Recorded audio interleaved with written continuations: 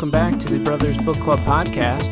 Today we are recording a book review episode. We are here with episode number 78 of our Penguin Little Black Classics collection. That is a collection of world literature that Penguin has assembled in small volumes. Joining me for this book review today is co-host Amanda. Hey, Amanda. Hi. Happy Halloween hangover to us all.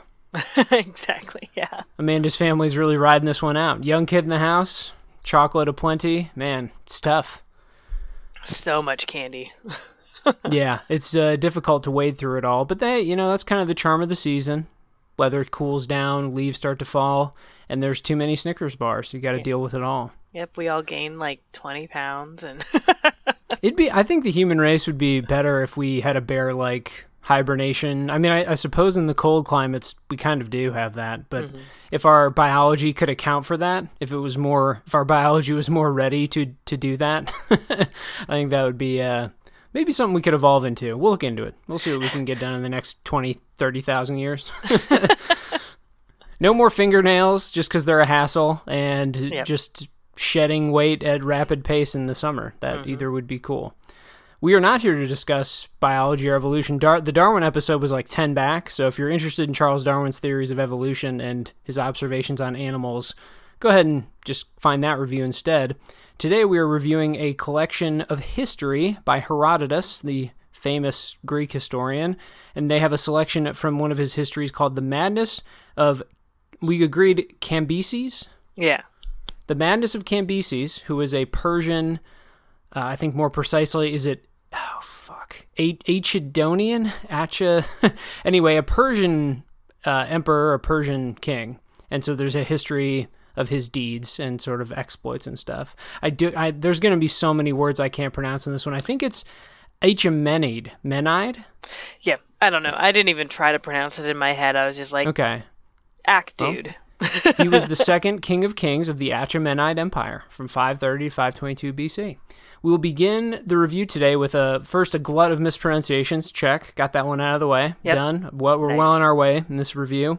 We will also begin, though, with answering some basic questions about the collection that we read. And those questions are who, what, and why. I don't mind. I'll get us started. Yeah. Who wrote this? It was Herodotus. Probably the most famous historian of all time. Not because his work is held up, but because he is considered perhaps the first in the Western canon anyway. He's called the father of history by people like Cicero, and I think Thucydides too. Thucydides, who I encountered in college, he wrote a very famous account of the Peloponnesian Wars, I believe, and so like that, and so he was kind of a disciple, I guess, or stylistic disciple of Herodotus, and so Herodotus was just kind of the original. He tried to put things chronologically.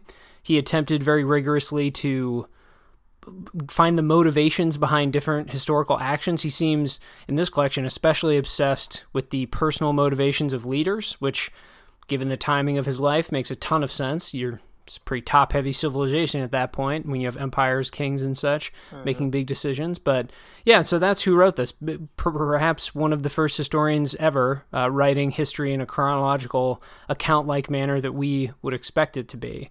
What did we read, Amanda, and why did it matter?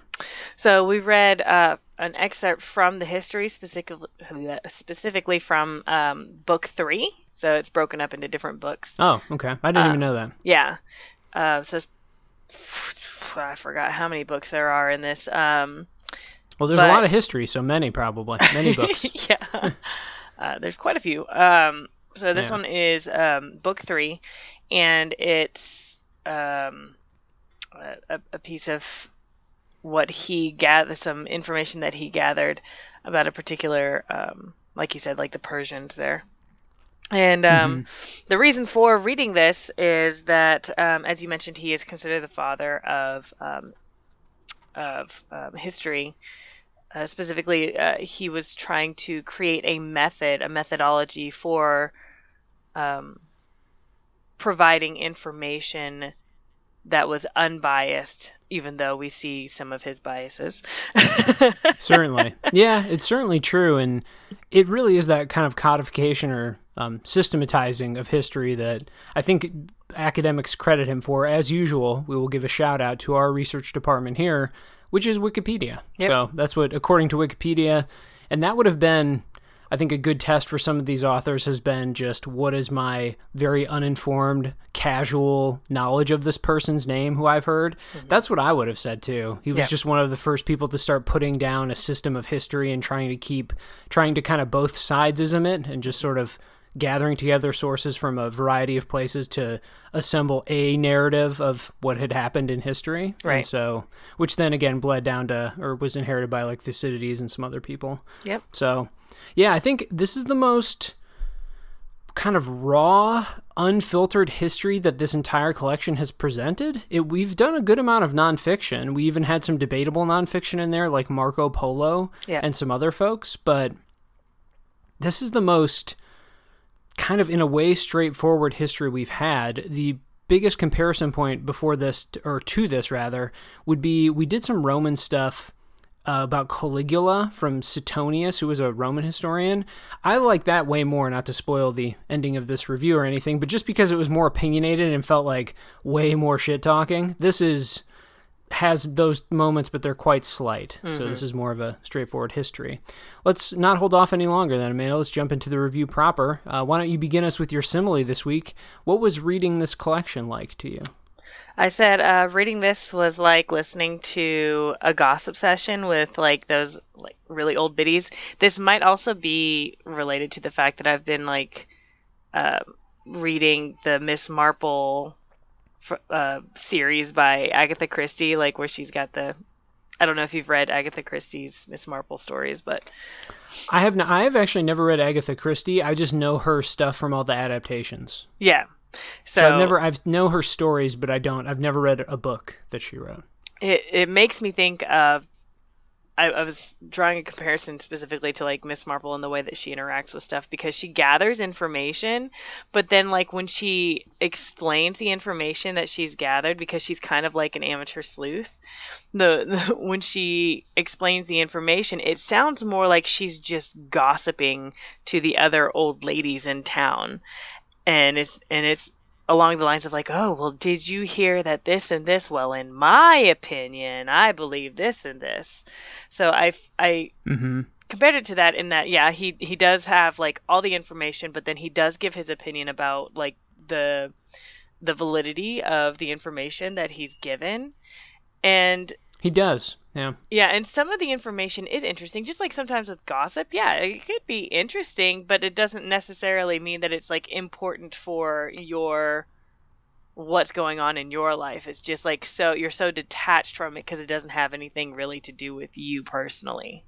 Yeah, you can feel him sifting interpretations, sort of, or filtering interpretations throughout the narrative that he's trying to present, which does feel rather gossipy. There's nothing like a secondhand gossip where the person gossiping with you is trying to disavow the gossip, but then also putting their own filter on top of gossip they heard. Yeah. Can become quite a rabbit hole to fall down, trying to interpret whose motivations are what and kind of who's, I don't know, injecting what into the gossip strain or the, whatever you want to call it. Yeah. I'm going to go with a simpler simile, way more literal, almost not even a simile. But I found reading this to be like the podcast Hardcore History, which I think is by like Dan Carlin, or I forget the name. I think it's that though. If you look up Hardcore History, you'd find it. But it's a podcast I admire from afar, and I've tried to do a couple episodes on. But boy, it desperately needs editing, because it's just this professor from somewhere. It's like he's a famous historian, but he just picks a topic of the day or week, or I forgot how often the pod comes out, and he just rips for like 4 hours. Like these episodes are so long. And he just kind of, and it's funny because the way it's presented, it really does seem stream of consciousness at times, but there's probably a good amount of editing where he obviously has to pause. He does things like he reads primary sources all the time. And so I have to imagine in the background, there's editing around that. Like, I don't think he has in front of him 100 books and he just like is ripping them off the shelves and like pulling the perfect quote or whatever. But the way it's cut together, it is just exhausting to read. It just never ends. Like you don't get a moment to summarize your thoughts. You don't get a moment to just breathe. And he never summarizes. It feels like he's just right on to the next primary source or interesting anecdote or description. And he's so passionate. His kind of, not voice literally, but his tone, narrator, speaker, writer voice is, I think, really fun, but quite knowledgeable, and I think he balances that well. But I just want the 4-hour episodes to be edited into 1 hour with some breaks, some music, some guests, and it's, call me a hypocrite. Like, we don't have a show where I do that stuff here. Granted, we do segments though for a reason. Like, I don't necessarily believe in the stream of consciousness pod as kind of the be all end all. But this just reminded me of that, because you could feel the passion. So yeah, let me wrap around and explain this simile. You could feel the passion in it and kind of the exhaustive nature of him trying to track everything down, and he is pretty upfront about those things when he thinks like, oh, this source doesn't seem trustworthy, or I heard it from the Greeks and who knows, sometimes they lie to me, right. That kind of stuff. But overall, I just think it kind of dulled the effect. It's just not how we would expect a historian to write this now, but that's okay, because this is 2,500 years old. So it's written and presented in a style that I found hard to latch onto, but the passion was pretty clear, and the voice I thought was the right amount of authoritative but also invested, and so it kind of had that, I think, a decent balance. I'm not sure if you reacted to the voice well. I did enjoy that he had multiple perspectives in the text, and I thought that when he made comments, I did find it like interesting, and it's not what I expect. I thought it would be more like just a straight up like textbook almost. Is what I was expecting. At times, though, and this is where my childlike mind will reveal itself to the listeners, at times, wouldn't you have preferred a textbook? I love a good picture, man. Like, they're just more engaging to look at. I mean, granted, the writing can be very stiff and kind of dull, and that's point taken. But it's also concise, which there's a value in concision too. Do I need to know every human relationship that this leader had? Like, right. There's a place for that, of course. Let the historians and academics battle that out and kind of dig. But for me, it's just kind of I want the general trend. I want some fun anecdotes that illuminate something. And yeah, I'm not ashamed to be like, give me a picture, like, show me a battle diagram. Just, I don't like that stuff is very evocative to me. And this, again, this was fine, but it just, I don't know. I feel like history can be more dynamic. And again, shouts for being 2,500 years old. It was interesting enough. I don't know. I didn't hate reading it. I thought it was just kind of stiff. It also suffered from nameism. It's got that nameism problem we'll talk about later.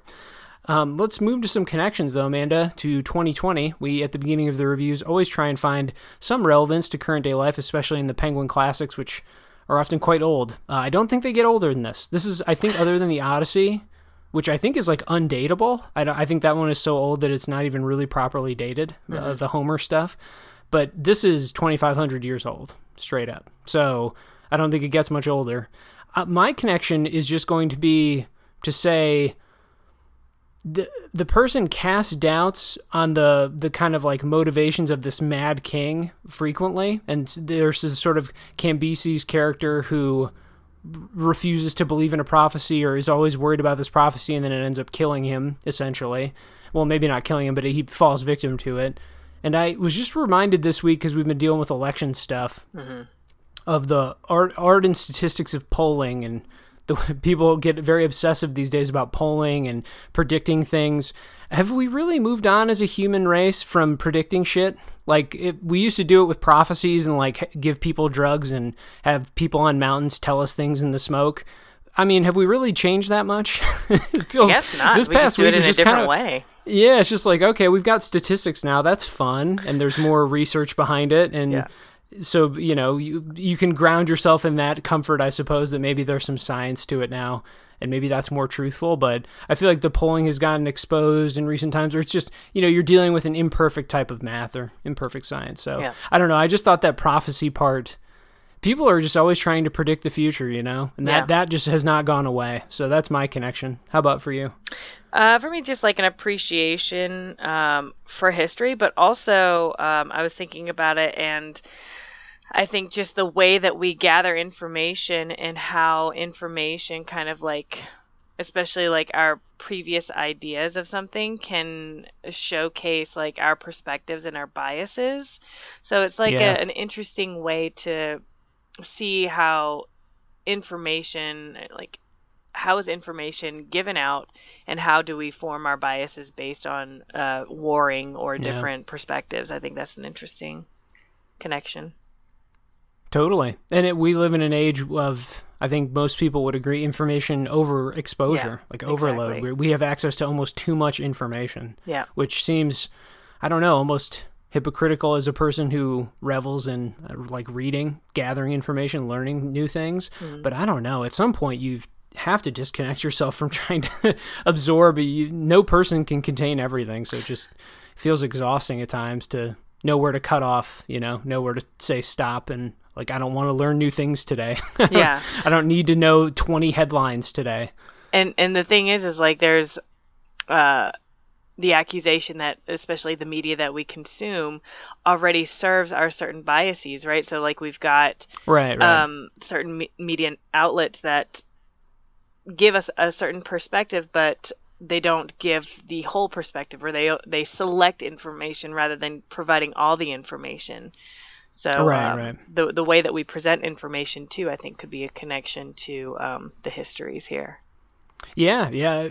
In the academic lens that we so often like to apply, or that I often apply to a lot of the classics we've been reading, this would make for fascinating just a study. Like, look at how he's doing it. What sources has he pulled from? It's kind of an interesting way to look at how history even got conceived of in a way, or at least historical narrative. And so, it's a great connection. Let's move to the deep dive part of the pod. Keeping that in. No edits, people. We're doing this in one take. This is the third to last episode in the Penguins collection. We're cruising now, folks. We're in retirement days. These are our retirement days, basically. We're in retirement. We're going to move to the deep dive part of the pod, where we like to give some quotes to clarify the style of the writing and sort of the feel of reading it. I'm going to begin with one, and I'm going to be annoying again, but I have to do this. I can't not do this. This is from page 48. The names, Amanda, it's a problem. It's a real problem here. The proper nounism or nameism, whatever you want to call it. Again, this is from one page. I'm just going to read the proper nouns that appear on this one page. We have Samians, Siphnians. We have Hydria, Hermione, Peloponnese, which I guess that's Peloponnesian, Trosian, Cyanea, Crete, Zacinthians, Diatina, Aegiatians, Cretans, which I maybe said, Siminians I said, Athena, which, it's Athena, Aegina, and then Aegineatins, Amphicrates, and I think there's one more on here, but I may have missed. That's what reading this is like. You have to be diligent. If you're not willing to keep track of those, or if you have no background knowledge, frankly, I really don't. It's like, I know what the Peloponnesian Wars were, but beyond that, like, I don't know these empire names, these peoples. So if you're not willing to do the work on that, this is just an unapproachable thing. Or at least, it's not going to be worth it. You have to be willing to do that work. I'm not sure if you felt burdened by that. No, I did actually, and like my first quote that I chose was a reflection of that as well. Yeah, go ahead. Yeah, dive into it. I won't read the quote because it's the same, essentially, information. But I chose the quote that mentions what's called the sacred disease, and I had to look that up because I was like, what are they talking about? And it's epilepsy, right? And then after I read that it's epilepsy, then I was like, oh, that's right. Back in, like, when I studied history in high school, like, they talked about the sacred, that's what that is epilepsy is the sacred disease. So it's like, if you have not studied history in a while, getting back into it and reading this, it's like you're back in history class and you're like, man, I have to do, like, research in order to understand some of this stuff. And he did a good job for the most part, providing like a chronological series of events, but he also had like almost like flashbacks where there's some rough transitions in this. Yeah, there were some crazy transitions where sometimes I had to like stop and like regroup because I was like, okay, now what's going on now? But also he made references to like previous events that he had not mentioned at least in the narrative that we were given. So I was like, is this a previous thing, or is this something that everybody knew or knows? Or so, yes. Structurally, it can be quite a challenge. Yeah, for sure. And dare I say it again, shout outs to textbooks that use subsections. Yeah. That's where subsections pay off for you. Just tell me your little divergent, give me your 2-page divergence, but put a headline on it. And then if you wouldn't mind, just wrap it up at the end and remind me why you just did that. Yep. I don't know. Maybe we've become so accustomed to simple modern writing techniques like that, which are functional, but maybe a little boring. This though, I mean, when you jump as much as this does, you risk confusion. And it's like, well, with history, would I rather be a little bored or very confused? I don't know. I'd rather be a little bored probably. Yeah, me too. Yeah. I did pull one quote that I liked, and this is just going to be not so much for the writing, but I think this is a fair representation of the writing in that sense, because it's kind of just neutrally written. But there's some anecdotes in here that can get to you if you find history at all intriguing, or the idea of like lying about history intriguing. This is a battle that I think Cambyses he's going to Egypt to conquer it, and they brought some mercenaries or something. And on page 8, they describe their activities as thus. The mercenaries then set up a mixing bowl midway between their own and the enemy camp, after which they led out the children one by one, children of the enemies, and cut their throats over the mixing bowl. After the final dispatch of all the children, wine and water were poured into the bowl as well. The mercenaries then gulped down the blood and headed off into battle. Fierce though the fighting was, however, and numerous the casualties on both sides, it was the Egyptians who finally turned tail. And then he follows it up by saying, I witnessed something truly extraordinary there, which I was tipped off of about by the locals. So he then goes, that's kind of in his narrative style, is just kind of to be like, well, I heard this from, these people, or like, this guy told me this thing, and I'm going to include this now, and this source seems good. But I think those two quotes that quote illustrates the two most important things, which is, this does deliver the just raw historical goods of just, if you think anything about ancient civilizations is intriguing, you're going to get some nuggets in here. Do I think like slaughtering children and drinking their blood is cool or, fun? Like, no, but it's also just to have the notion that could have been a real tradition for whatever mercenary band that was is just so macabre. And I find it interesting in the very detached sense of that word. Yeah. And so it's just like bizarre things it feels like a literal world away. And so then there's also the narrative style of just kind of him jumping almost anecdotally around, which, I don't know, it makes for fun little stories, but I don't think it made for a cohesive picture of anything. And I don't think it had kind of like an overarching, oh yes, I learned this about, like, what will I remember about Cambyses? Not really much. I'll probably just remember a couple of those fun in air quotes there, but those strange little details of a different world. I don't know, that's what I took away. Nice. My other quote kind of encompasses that as well. So I'll go ahead and read mine. I was witness, moreover, of a great marvel, being informed of it by the natives of the place, that the skulls of the Persians are so weak that if you shall hit them only with a pebble, you will make a hole in them, while those of the Egyptians are so exceedingly strong that you would hardly break them if you struck them with a large stone. The cause of it, they say, was this, and I for my part readily believe them, namely that the Egyptians, beginning from their early childhood, shave their heads, and the bone is thickened by exposure to the sun. So I chose this quote for much the same reason as you, where you get these little tidbits of information, especially culturally, right? We get a lot of cultural insights from Herodotus, and it's interesting, but it's also these generalizations. They are generalizations, right? So I don't know how much to actually trust everything that he says. Right. Because they are generalizations. I trust that he believed that. Yeah. You know what I mean? You're just getting a glimpse of a time when, the knowledge of the human skull was about that good. That's about the quality of, the human biology or something. Yeah, and anytime that he makes a comment like, I believe this or I don't believe this, right? He explains his reasoning behind it, so he also gives us a glimpse into his logical reasoning for his ideas.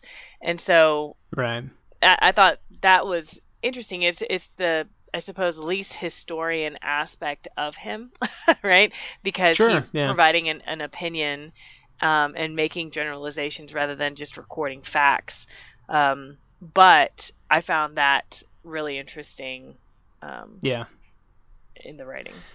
Well, and I think I'm always one to know, or to not to know, to believe that, good history always will have an interpretation of sorts because there's too many facts for it to be any other way.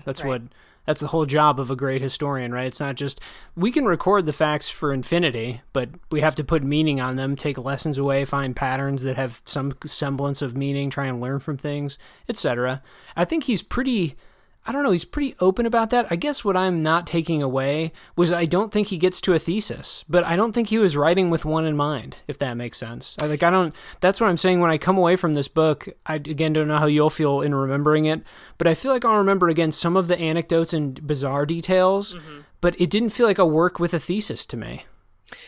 Yeah, and I agree with you. I don't think that there was a particular thesis. I think that he was just recording information as he received it or as he gathered it. But the way that Penguin had organized it, the Madness of Cambyses, right?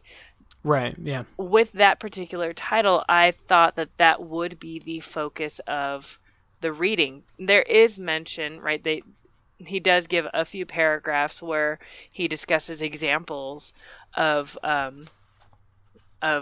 evidence for the madness theory, but that's it. The rest of it was just like this information about like the goings on during the war, these generalizations about Egyptians and Phoenicians and stuff like that. The actual title that Penguin gave, I think, is almost a little misleading. Yeah, and there's one big, I'm not going to go dig it up for the review, but there is one huge transition in the middle, near the middle, late middle, where he goes away from Cambyses for a significant chunk of the pages. I'm not sure if you... Yeah, that was the part I referred to earlier where this takes some big swings and digressions. It feels extremely digressive in that moment for like 10 pages or more. Yeah. So yeah, just when I thought I had a grasp on... the first couple pages are rough because you're just acclimating to the names and just the style, and it's pretty stiff, but then there's a narrative going with the camp, and you're like, okay, I'm going to follow this leader. We're tracking his, conquering of Egypt and why, and there was a bunch of marriage issues, and he's marrying off every daughter, and then he wants to marry his sister, and it's just marriage issues, basically, cause all this uproar in the empires. And then you think you're following that, and at that point, about 20 or 30 pages in, I was kind of gliding with it, and I was surprised because my opinion on it had kind of changed. Yeah. And then it digresses quite aggressively into I don't even remember what the anecdote was, but then it's off for 10 pages, and you're like, are we gonna get back to Cambyses, or is that just over now? Or it didn't really wrap him up, and then it does end with his death. So yeah, but you're right. It's just not lack of an editor. Those 2,500-year-old historians, man, they needed some tighter editorial help, I think. Tighten it up a little bit, man. Get your structure right, I think. And that's my crude advice many, many years onward. Let's jump to the literary corner, Amanda. Let's teach our listeners something. Because I have been incredibly lazy and did not do the research doc for this. I'm just freestyling, just riffing this one. Woo. I did not check to see if you had a literary corner term. Do you have one that you want to use? Okay, then I'm going to throw mine out there. Let's teach the listener something about literature, literary theory, rhetorical things. I'm going to go with historicism. This is an intellectual tendency founded in philosophy, sociology, and many other disciplines since around the 1800s that stresses the importance of historical context to the understanding of any social or cultural phenomenon. In particular, it insists that the meanings and values of human artifacts and systems of thought are to be understood in relation to the historical circumstances of their production and not according to later, especially present-day, standards. And so it's a very narrow version of historical relativism. So I only pulled this just because I don't even know if evaluating this under those merits would make any sense. It kind of has to be done that way because it is just a history. It's not I don't think this was considered an art form back then. It may have been, but this was just more of a person trying to catalog events. But then again, it's got some interpretive aspects. It's got some myth in it. It's got some kind of creativity to it. Right. I just think as a reader, if you were to read this aesthetically or for pleasure or just, I don't know, for a broad connection to humanity any other way, I don't think it would really work that well. I think you have to meet it at its terms or sort of in its period and know this was maybe the first person who had ever tried this, in a sense. And so if you can be generous in that type of reading, that helps enormously. It'll also make you think these names, I don't really need to know all these, so I'm just skimming, I'm not gonna sit here and try and pronounce Achaemenides correctly, for 10 minutes or whatever. Sorry. It's just like, I'm going to abbreviate that and just understand that it's a term I would have known, Right. I think that's a great point. Like with this particular read, you do have to come at it less from a stylistic perspective and be forgiving in that there's going to be, this is the first of its kind, so it's more exploratory almost the way that he's writing. So if you can keep an open mind about that, I think that you won't absolutely hate it. As someone who reads, I would say, with that perspective, most of the time I read anything that was written before 1900. Do you think there's any other way? Do you think someone would read an unannotated version of Shakespeare today and just think, I'm just vibing with this? Like, people aren't, I don't know, writing has changed so much that you have to go in with that generosity of intellectual spirit, I think. Anyway, I don't know how else it could be done. Like, we're just not accustomed and raised in those writing traditions, we don't write like Jane Austen wrote, so as soon as you decide that's what you're going to try and do for enjoyment, let's say, I don't know. It just doesn't make sense to me to do it without the sort of historicism angle. But do you think you approach any old art that way, with completely on a modern terms? No, I don't think that would even make sense, right? Even things that are post 1900s, right? Things from the Great Depression, the Jazz Age, the Harlem Renaissance, anything from those perspectives, like you still have to look at it. It's recent history. Yeah. But you still have to have like an appreciation for the culture and the times, because the literature is a reflection of those times. Yeah, that's for sure. But then again, not to go full contradiction or devil's advocate of myself, I do find it fascinating. This collection has illuminated this a little. When you come across something from the past, and again, maybe we've said this on this pod, I say again, like I said today, but we've said this on the pod series a million times. Maybe it's just a credit to a good translation, a vibrant translation by an author who really cared about making it appealing to a modern reader or whatever. But I find it fascinating when something just comes across in this collection as just very aesthetically modern, and you just kind of vibe with it. It reads really like crisply and cleanly, and you don't have to do a lot of work to kind of meet them halfway. So there is some kind of, I don't know, there's something very human-based pleasure to just seeing something written that's so old and you're like, wow, this is just a fun read, or this just, has the right flow, and so, yeah. But no, I think generally, that point aside, you kind of have to approach it with some level of historicism. Otherwise, you're just going to be struggling immensely for really no reason at that point. Or maybe, I don't know, if you're the one person out there who, again, approaches Shakespeare with no assistance, just give us a shout and tell us what's going on. What are you doing? And also, how did you learn to do that? If you're an academic, you've been trained, so you can't count yourself as that group. Yeah. Any final thoughts on historicism before we finish the pod? I would just say that you can have an appreciation for the stylistic choices, or like with Charlotte Perkins Gilman, like her short stories we've talked about before. Yeah. They are like wonderfully written. It's concise, but the settings were clear, the mood, the atmosphere, everything. It's just like really well done, and you can appreciate that on a very surface level, but without the knowledge of what was happening as far as women's rights during that time, specifically with postpartum depression, which is what she was writing about. You're not going to have a deep appreciation for the purpose of the writing. So yeah. What if, I think let's just start inventing arbitrary tests or rules, right?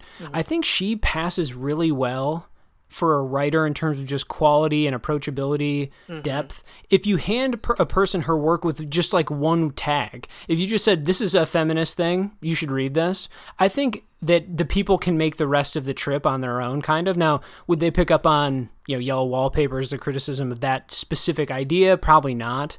Or, those, like, that's where, the research really helps, or getting an angle or finding criticism. That's where that stuff becomes so fruitful, so helpful. Right. But I think she is still a strong recommendation with just a one word. It's not even a caveat. It's like a setup, right? Just be like, read this and know that it's feminist, and then see what comes, right? I don't think Herodotus would have that. No. I think I need a couple sentences to like, ease somebody into approaching reading this, and a lot of the history stuff we've read in here. Though I think that the Roman one, the Suetonius, if I could do a sentence and hand that to somebody and feel pretty good, I'd be like, this is about like, this person hates this Roman emperor and their emperor's out of control. There you go. Like, read it. It's kind of bizarre and like really distressing how depraved this man was. And there you go. So yeah, anyway, but I don't think this one has that one word Perkins-Gilman check. Right. If that makes sense. That does. Let's jump to the final part of the review, which we will do in 2 parts, as ever. The first part will be the Russell French In Memoriam, So What's Good About It segment. This is when we give genuine praise to something we read. I will start. I'm just going to reiterate what I said. The anecdotes are that type of kind of ancient history that feels almost alien, but, in a way deeply human. Like the prophecy stuff I already covered felt distressingly similar to what we're still trying to do, and yet they are drinking blood and then fighting, which seems pretty foreign to me. Not that war has gone away or even like bloodlust, but there are some traditions in here that also feel just extremely, I don't know, detached. And so I just enjoy, I don't know, I feel like that is the fun of history, if you want to call it fun. It's just seeing these things that can feel both ways at the same time. How about for you, Amanda? Very similar to yours in that what I really enjoyed was that he gave us each side's perspective for the reasons behind like why they were going to war and stuff. Specifically, the perspectives on and his perspective and his beliefs about the cultural aspects of these groups. I found those to be really interesting. Yeah, and it's in that sense Marco Polo-esque, though I think he is considered more of a reliable source than maybe Marco Polo ended up being, but it's sort of just get all these glimpses, and yeah, it's pretty multicultural. You get a lot of exposure to religious trends. There's a god cow that gets stabbed in the thigh. There's all kinds of intriguing sort of religious moments, cultural moments. So it's filled with that. Again, if you have that type of curiosity, then this is actually pretty fascinating reading if you can stomach the density. Yeah. Let's jump to the review then, Amanda. Why don't you start us off? We rate on a simple 3-tier system. Yes, definitely read this. No, definitely don't. And then a maybe in the middle. What are you going with this week? This week I'm going to say maybe. I personally don't think that I will ever pick this up again.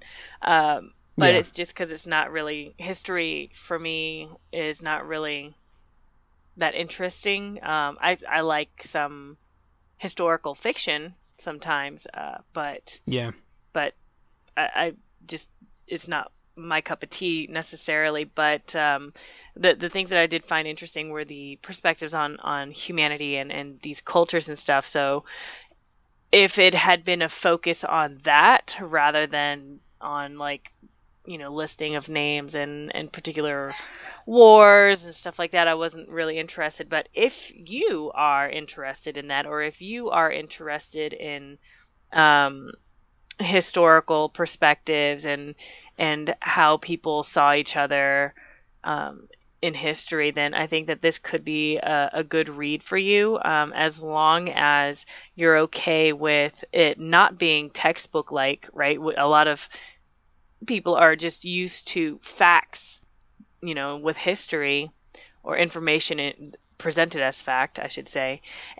But he doesn't really present it as fact. He presents it as like theories, like contrasting theories and ideas and stuff. So if you're okay with that, then this is going to be a really interesting read. But if that's something that would drive you crazy, then I would suggest you steer clear of it.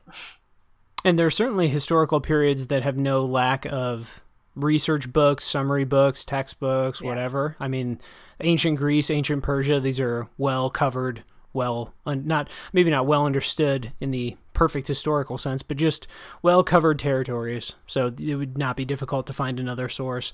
Yeah, I would say a maybe for me. I think I turned the corner on this. It was a no, but I think I came to appreciate the kind of voice of it, which was it's a pretty light hand, but it shows up enough to where you remember like, oh, this guy really is just trying to put this together with like, he just meets people and like starts to kind of get their narratives to gel and mesh. And he's just trying to find any semblance of a through line to present this cohesively. I sort of admired it. It felt very workmanlike in that way. So more than maybe recommending reading it, it's more of just like I'd tip my cap across the time period or across the ages to him to say, you know, this was an impressive effort and kind of really intriguing as a document. But yeah, I think it would have to be a maybe out of respect, but it's really only for those who are extremely serious about history and the recording of human history, human events. So, which, I don't know, shouldn't that be all of us? I don't know. Maybe not. Any final word on I forgot his name for a second, Herodotus, before we close out the review today? Nope, that's it for me. Okay. I was going to say Suetonius again because he came up. Well, folks, we've got 2 book reviews in the Penguin Little Black Classics left. Next week, we'll be back with Speaking of Shiva, which is a collection of 4 different Hindu poets. I believe that's true. I don't have it in front of me, though. Sorry if that ends up being wrong. And then we end with the Dhammapada, which is the Buddhist kind of religious text. So we're ending the series going heavy on religion. We'll see how that turns out. And until next week's review, we will see you between the classics.